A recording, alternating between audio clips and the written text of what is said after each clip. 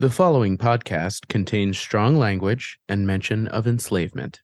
It's in the book. It's in the book.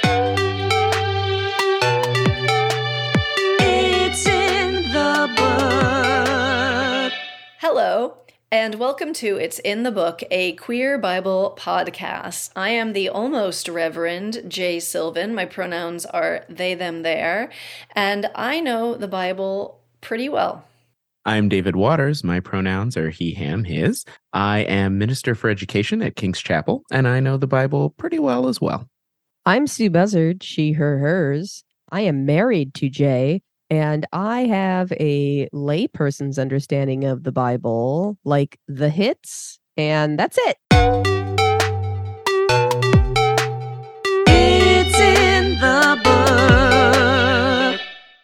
So the way this show works is David and I talk about a story from the Bible, and Sue reacts to it. It's usually like something totally wild and out there, and like, holy crap, I can't believe that this was written down millennia ago, and like nobody has really talked about it a lot since. Well, that's the way it's been, but we are still deep in the story of Joseph, which Sue has a preternatural knowledge of due to a certain musical by a certain Andrew Lloyd Webber. Yeah, AL dubs. By one who is known as Andrew Lloyd Webber. It's funny, Sue, you were like, I can't believe all this stuff, and like no one's talked about it since. And I was like, well, a few people. I know. I thought the exact same thing. And I was like, I just said that in front of two religious professionals, and they're probably like, girl, where are you? Just a few, just a couple, two, three, have, Billion over. Yeah. have been talking about it. Yeah, Previously in the Bible. So Joseph is great at his new gig of being the second in command to Pharaoh, and he plans ahead for the 7 years of famine by storing a lot of grain. The famine stretches all over the land, and only Egypt has food because of Joseph's amazing planning. So Jacob sends his sons to Egypt to get food. Joseph recognizes them, but they don't recognize Joseph, and he keeps asking them questions about their father and how he's doing, and he has to keep running out of the room to cry. So many feelings. Womp womp. Then he sends them back to their father, but he plants a fancy cup in Benjamin's bag, and as soon as they are gone, he accuses them of theft and claims that Benjamin is now his slave. Judah steps in and says if they return without Benjamin, their father will die, as Jacob's soul is bound up with Benjamin's soul, and Judah offers to stay as a slave in Benjamin's place. There you go. The What old a- cup in the bag trick. That Old chestnut. that classic oldest trick in the book. It's all coming back to me. You remember? Yeah, it's been a Yes. while since we taped this, so... Yeah, I'm like, oh man, that's right. I'm so excited. So what do you know about what happens after that? What did ALW write about that? Well, in the musical, ALW wrote a Caribbean / reggae themed song about how the brothers traded themselves for their brother Benjamin, essentially saying Benjamin's a really nice guy. He doesn't deserve to be a slave. If anyone should be punished, it's us, his brothers, for not, I don't know, like, protecting him or whatever. They're like, punish us, take us, spare him, and we'll be your slaves instead. So it's not just one person, but it's like the other brothers are like, no. Everybody will all, like, I'm Spartacus. They all, I'm Spartacus him. And then in the musical, after this show, basically Joseph saying like, my brothers have finally grown consciences and aren't dicks. He's like, okay, hey, takes off the mask or whatever. Says, hi, it's me, your brother. Don't you recognize me? And they're like, oh my God, Joseph, we miss you. Sorry. We tried to kill you. Sorry. And he's like, yeah, you're good people now. All is forgiven. And It's that's the that end of the Caribbean show. music. It'll do it to you every time. Every Yeah, time. absolutely. Once those steel drums comes out, everybody's friendly again. After Judah says to Joseph that I am going to stay in Benjamin's place, Joseph, who has been welling up with tears and having to run out of the room to cry throughout this whole thing, can't control himself any longer, and he sends all of his servants away, so it is just him and his brothers. It says that his sobs were so loud the Egyptians could hear, and they told Pharaoh. I mean, I like a man who's in touch with his emotions. You know? I know. It's like, it's good stuff. Yeah. Mm-hmm. Anyway, he reveals himself and says, I am Joseph. Is my father still well? Aw, daddy.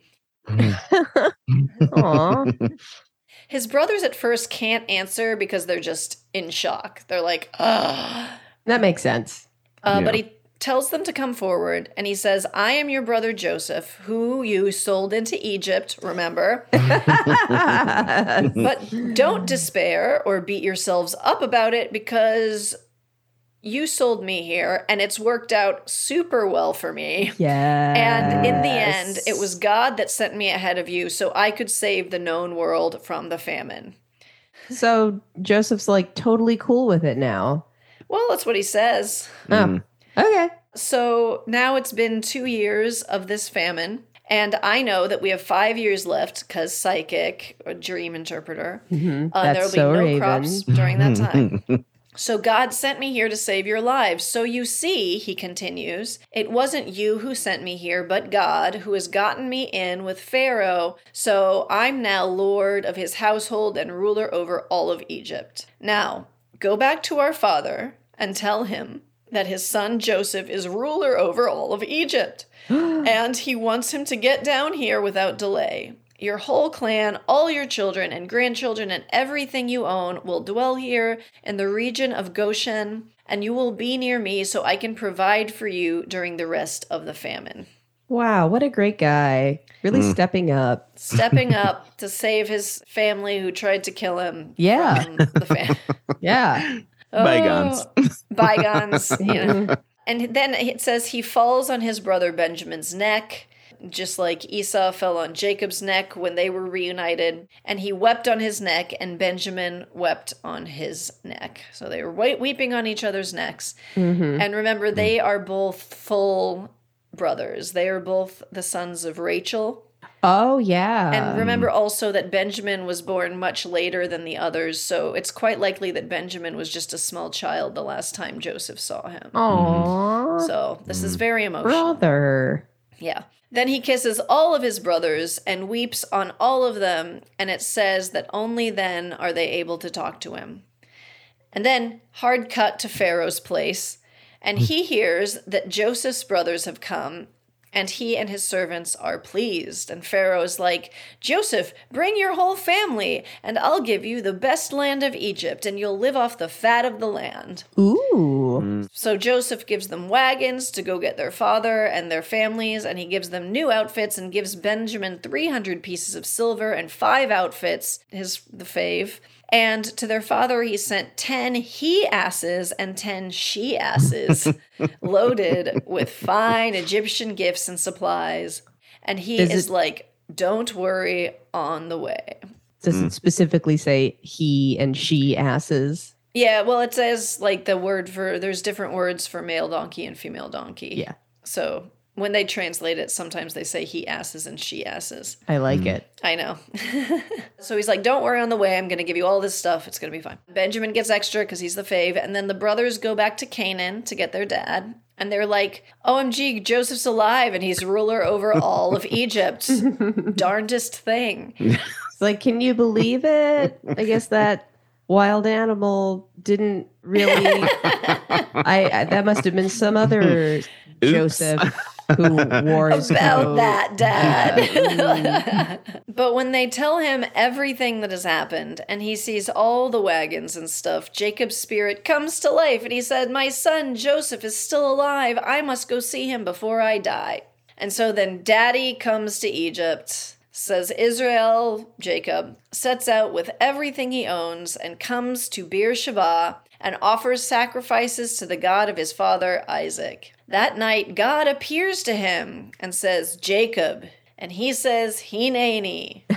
I am here. Exactly, you remember. I do. I like it. It's not like, a me look, exactly, but it's me. Yes. And God's like, I am the God of your fathers. Don't be afraid to go down to Egypt, for I will make you into a great nation there. Second verse, same as the first. We've heard this a ton of times. This is a refrain for this family. Yep, sounds good to me. And God is like, I'll go down with you to Egypt, and I will also bring you back. And Joseph's hand shall close your eyes. So I guess, yeah, wow. So Jacob and all of his sons and their families and all their belongings and wealth traveled to Egypt. And then we get a long ass list of all of Jacob's children and grandchildren. Oh. And you know how they love those long lists of Let's offspring. do the inventory. This will be Oh fun. my God, stop Totally. it. And I'm not going to list them all because everyone would tune out. But I will remind us at this point of all of his sons because that is somewhat important. Yeah. And it lists them by their mothers. Oh, okay, cool. So it groups them by their mothers. So Leah, remember Leah? Do you remember Leah? No. Okay. So remember how there I were wasn't going to say anything, and I was hoping that you would just move on so that it would be better podcast listening. I should have just lied and been like, well, no, because "Yeah." if you don't remember them, then some listeners won't remember them. Well, they might be binging this, and it's been like months since we've recorded, but Well, okay. So okay, sorry. Leah, So Leah, remember there were I the remember two Leah was sister really wives. cool. Oh yes, the sister wives. Yeah, Leah was the older sister. Got it. Who was not as favored as Rachel. Mm-hmm. Okay.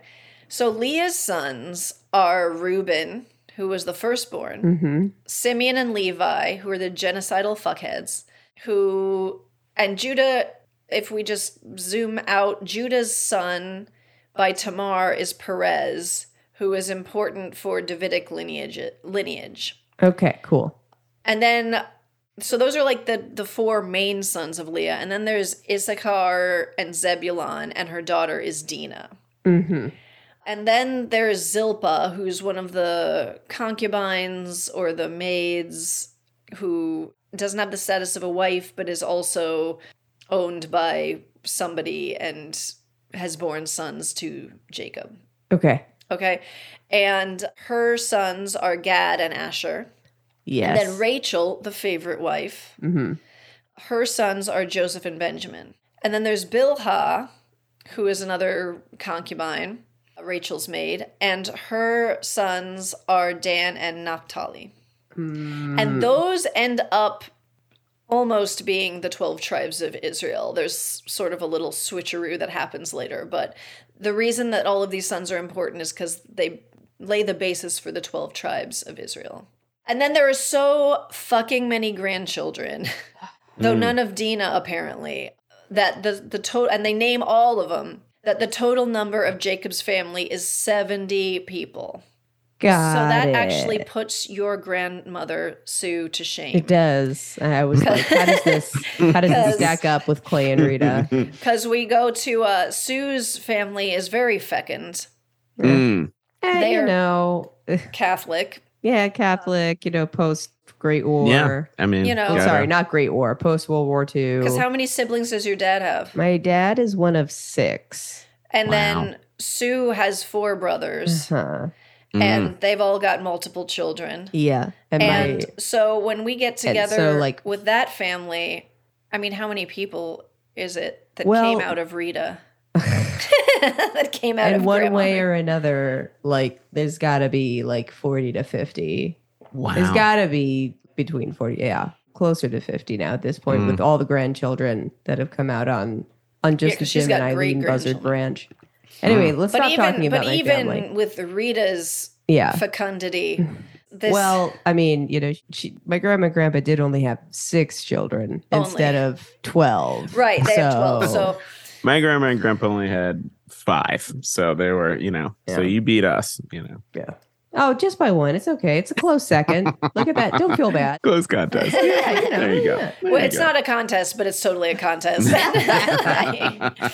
The Catholic contest of Yeah. how many children did your grandparents have? Mine only had 2. So anyway, 70 children. Hmm. Which is And- like, that's the number, right? Like symbolically, like 770, Yeah. for completeness. Oh, yeah. Exactly. Yeah. In the Bible, 7 days Mhm. at the end of the week, right? That's how Yeah. many that God made everything in 6, and then 7 is complete. So good call. The 70 is important in that way. When Jacob arrives in Goshen, Joseph rides out to meet him, and he falls on his neck and cries, as is his way. And Jacob says, "Now I can die, since I've seen you and you are still alive." Oh, he was waiting. And Joseph brings them to Pharaoh, and Pharaoh is like, "The land is before you, go into town." And Jacob, by the way, how old are you? And Jacob is like, "I'm 130. And he says, "My life has been short and hard, and my ancestors lived way longer," which is true in the book. Yeah.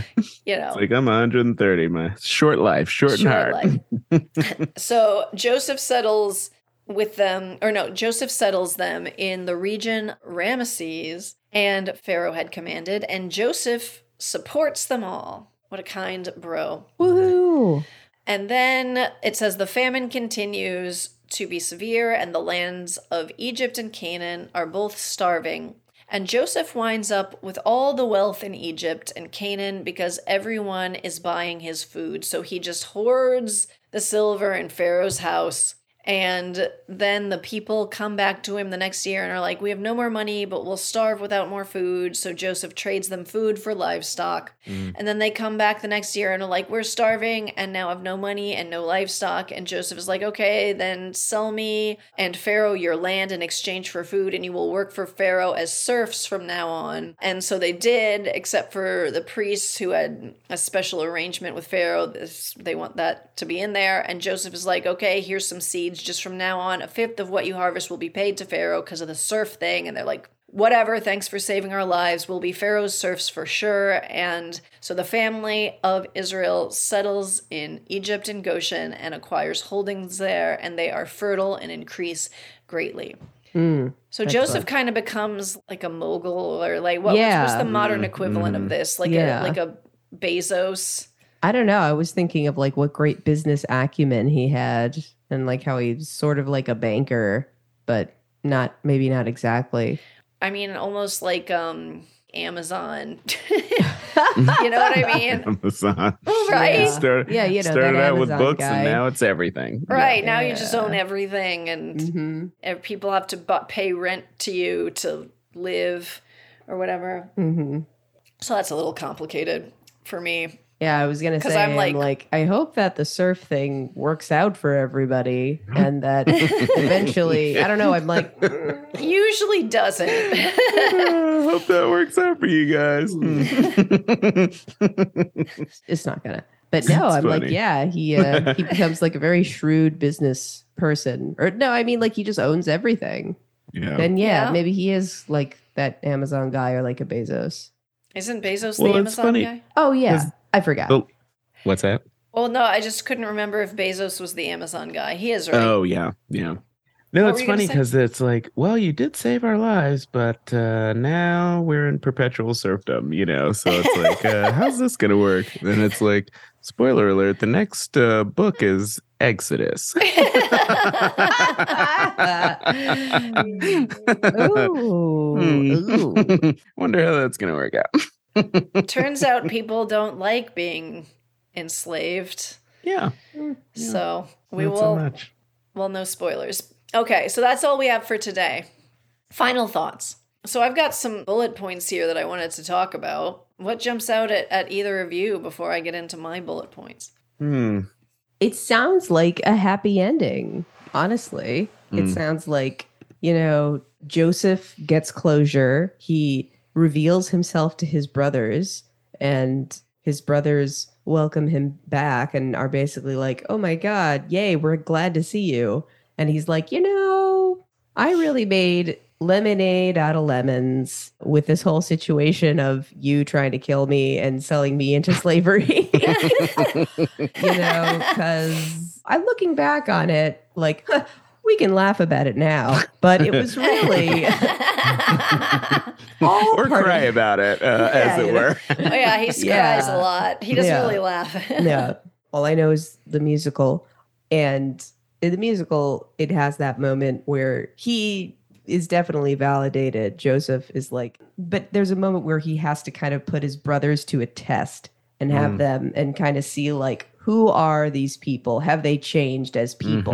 The character in the musical, cares about his brothers gaining a conscience and becoming better human beings who care for other people and are not just jealous and want all good things just for themselves. And that is his test that has him be like, yes, now you are ready to see that it is me and I've been the one, fucking with you all day, but also like, haha, joke's on you. In this, I like that he shares his emotions and that he is grateful. He is so overjoyed that his family is back and here. It just makes me very pleased. It makes me happy. And it also is interesting that he is looking at it from the perspective of God led me here to this place. And this place that God led me to is like super powerful. Like I'm in charge. This is the path that my life went on. And I guess it was okay. And I like how also his brothers had a happy ending and did learn something and were pleased. His father also, like, I just had a moment because I remember the last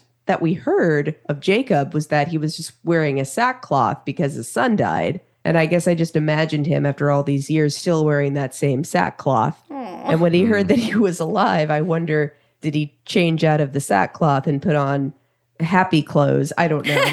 Just a little funny image of like, he was like, yay, my son is alive. And also there's he donkeys and she asses and whatever you said. But donkeys. Yeah. And I'm like, he's like, I'm going to go to the Capitol or whatever and see my son. And I'm like, I hope puts on a new tux. Yeah. I don't know. I'm like, this is great. This is a happy ending. This is super great. It's very pleasing. It's very satisfying.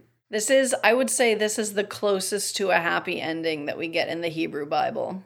I love it. Well, it's a great one. It hits all the points of redemption and joy and reward and happiness. And it's great.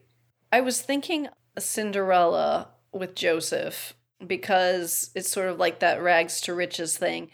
But I also recently I was looking at something that listed like various sort of stock structures of stories. Like, how in Western literature or whatever, or there's like only like 7 plots or whatever. Oh, yeah. If you really break it down.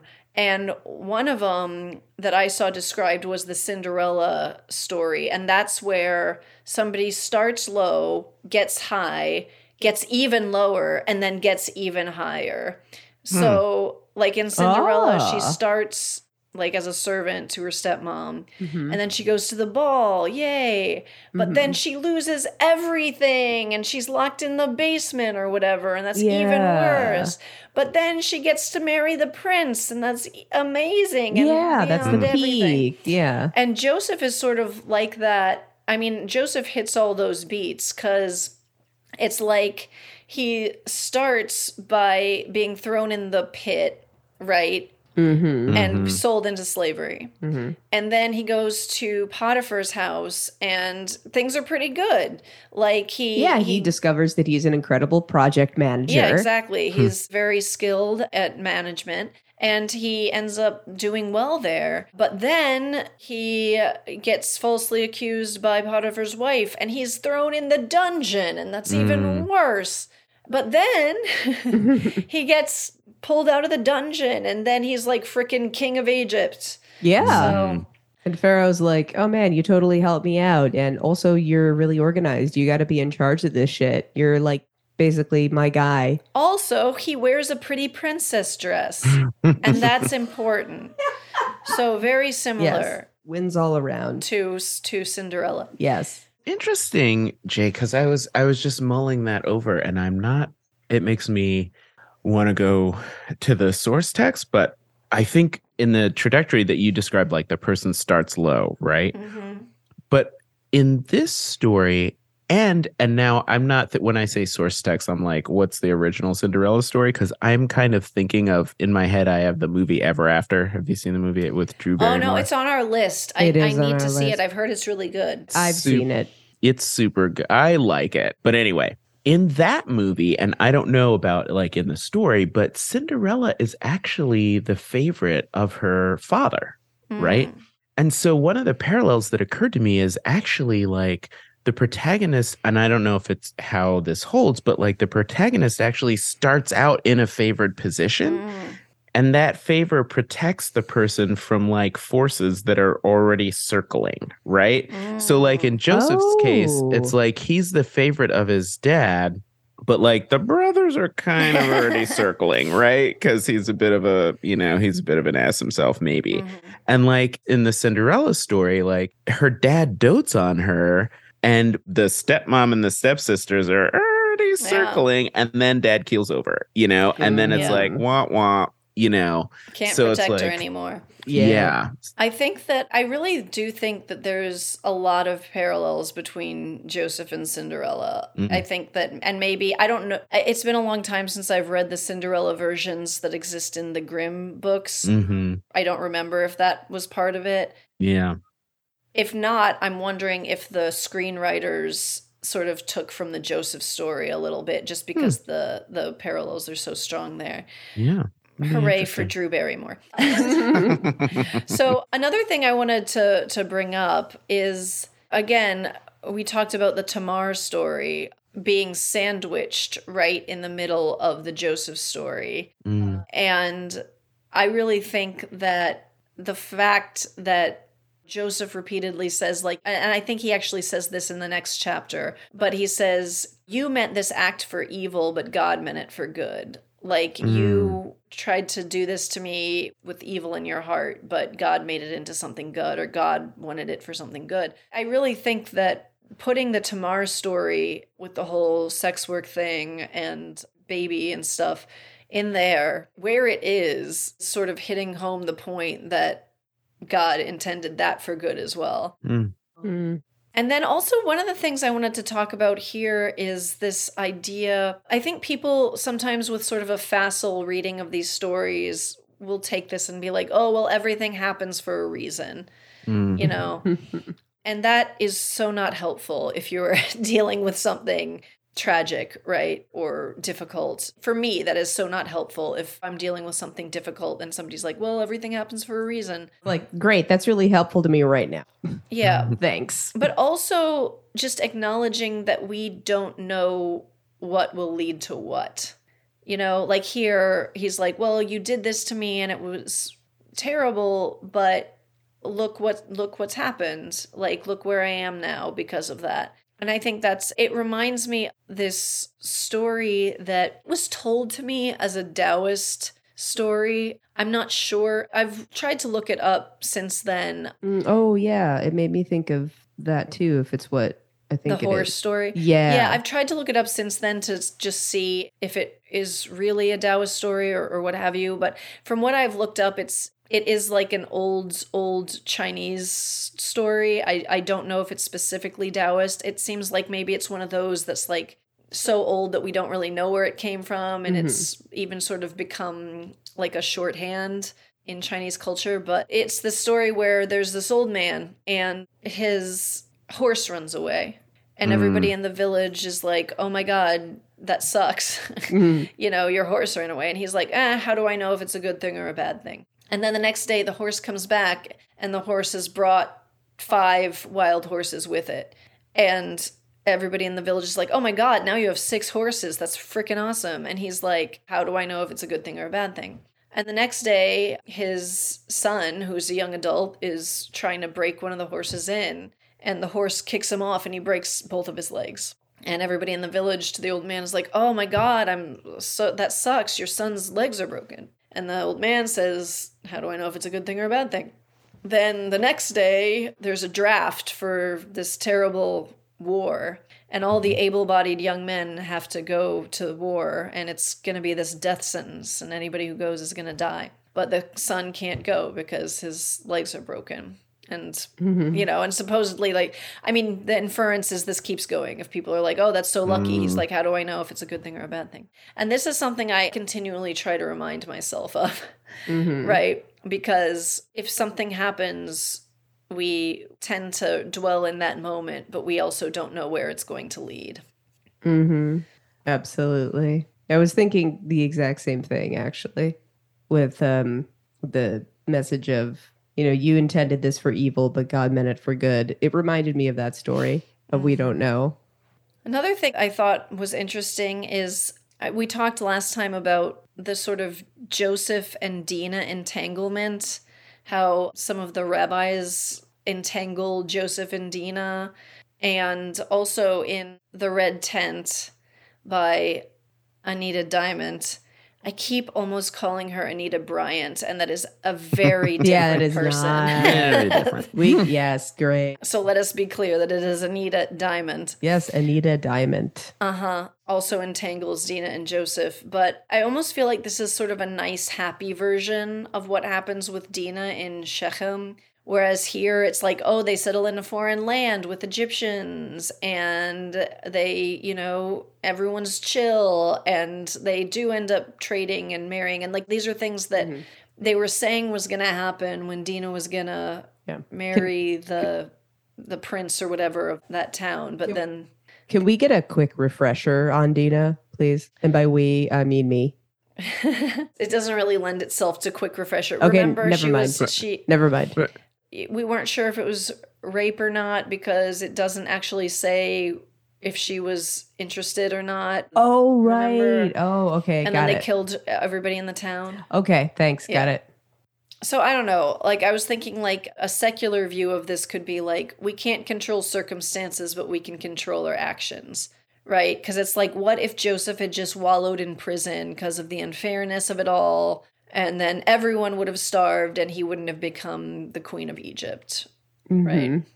So I think I've been like pondering as you've been talking about this. And I think I think we are trying to kind of like figure out how all this stuff works together, right? Like, we don't want to say that, okay, well, everything happens for a reason, right? Like, if something terrible happens, it's like, look, something terrible happened, don't like piss on my leg and tell me it's raining, right? But on the other hand, we also want to acknowledge that we don't have all the answers, right? And so we don't know how things ultimately are going to turn out. And this is the story of the farmer and the horse.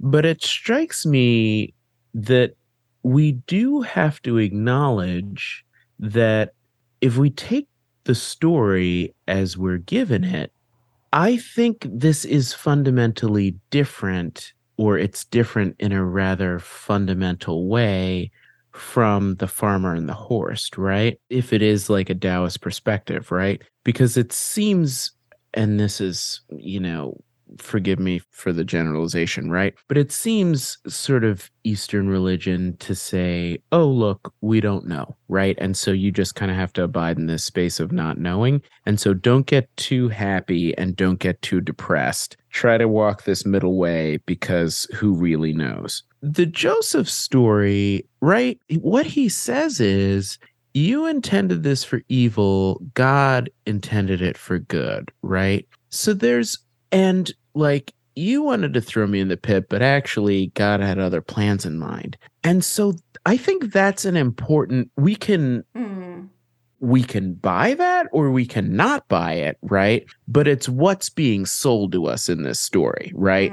Is that this God, who, by the way, is consistently identifying God's self with like the ancestors, Yeah. So like, I'm the God who walked with your ancestors and your forebears. And also, if you don't have agency in a given situation, guess what? I've still got agency in this situation and I'm going to make it work out. And you may not know, but guess what? I got plans for you. Like the whole, like, what no eye has ever seen, what no ear has ever heard kind of thing, right? So I'm kind of sitting with that as kind of like what the story is giving us, right? This idea of a God who's got your back, even when that back seems to be against the wall. Yeah. So I think that's something to ponder. I think that is an important distinction to make. Yeah. Even though I think there are similarities that we could draw from the horse story and this part of the Joseph story, it is fundamentally different cell. Yeah. And I think that's why I like your... No, absolutely. And other, right? Because it's like the similarities are cool and also the differences are really cool, absolutely. Right? And so, yeah. All right, Sue, what do you remember? I remember Joseph crying a lot. A lot of Joseph crying, like crying so hard that the servants could hear it. And then they like told Pharaoh about it. They're like, didn't you know about this? Should we do something? Joseph's crying like constantly. And I remember him telling his brothers, hey, it's me. Let's go get our dad and bring him back. And then they're all happy and like they don't know what to say and they're stunned. And he like cries on Benjamin and cries on all his brothers and tells all his brothers. And then they're like, oh my God, it's really you. Yeah, let's tell dad. Tell dad. Dad's, yay, yippee, comes back. And Pharaoh hears about it. He's like, oh, this is great. Well, I'm going to give you the best land. And the 12 sons of Jacob become the 12. Well, yeah, I remember. Think. The 12 sons of Jacob essentially kind of become the start of the 12 tribes of Israel. Yeah. Yeah, that's what I remember. A big old happy ending. Jacob puts on happy clothes over his sackcloth, and Pharaoh is so behind it. He's like, way to go, Joseph, you deserve the best. Here's all the best land. And also Joseph's like, hey fam, I'm the provider for you all now because I'm the richest and most powerful dude in all of Egypt. And like, we're going to get through this famine together. And then everybody sells all their stuff to Jacob for years and years and years for food. And they become serfs and are enslaved on their land. And, you know, Jacob's like, yeah, that's how it is. It's not a happy ending for everybody. Yes. Yeah. That's how it is sometimes. And he becomes a That's mogul, how it is sometimes. a real estate mogul. Yeah. And that's what I remember. All right. Great. That was excellent. It's in the book.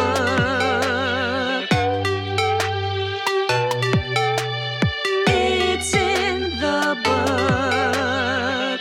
Next time on It's in the Book, Israel's Blessings. Hello. Thank you so much for joining us for It's in the Book Season 2. We are coming up towards the end of this season, and I really can't believe it. This is a wild time for me personally. I am about to finally get ordained next month, February 26th. I am currently in search, looking for a settled congregation, and some really exciting stuff is happening with Beloved King. It is currently a semi-finalist at 3 musical theater festivals. So things are wild, and I'm so glad that you're here. Also, a big-ish announcement in case you haven't seen, I have joined TikTok. Yes, that's right. I turned 40 and I couldn't afford a sports car, so I decided to join TikTok. You can find me at Rev J Sylvan.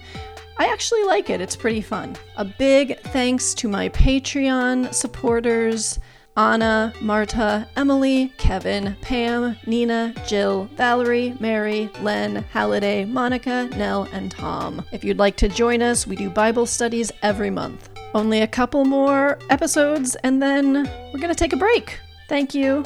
Bye-bye.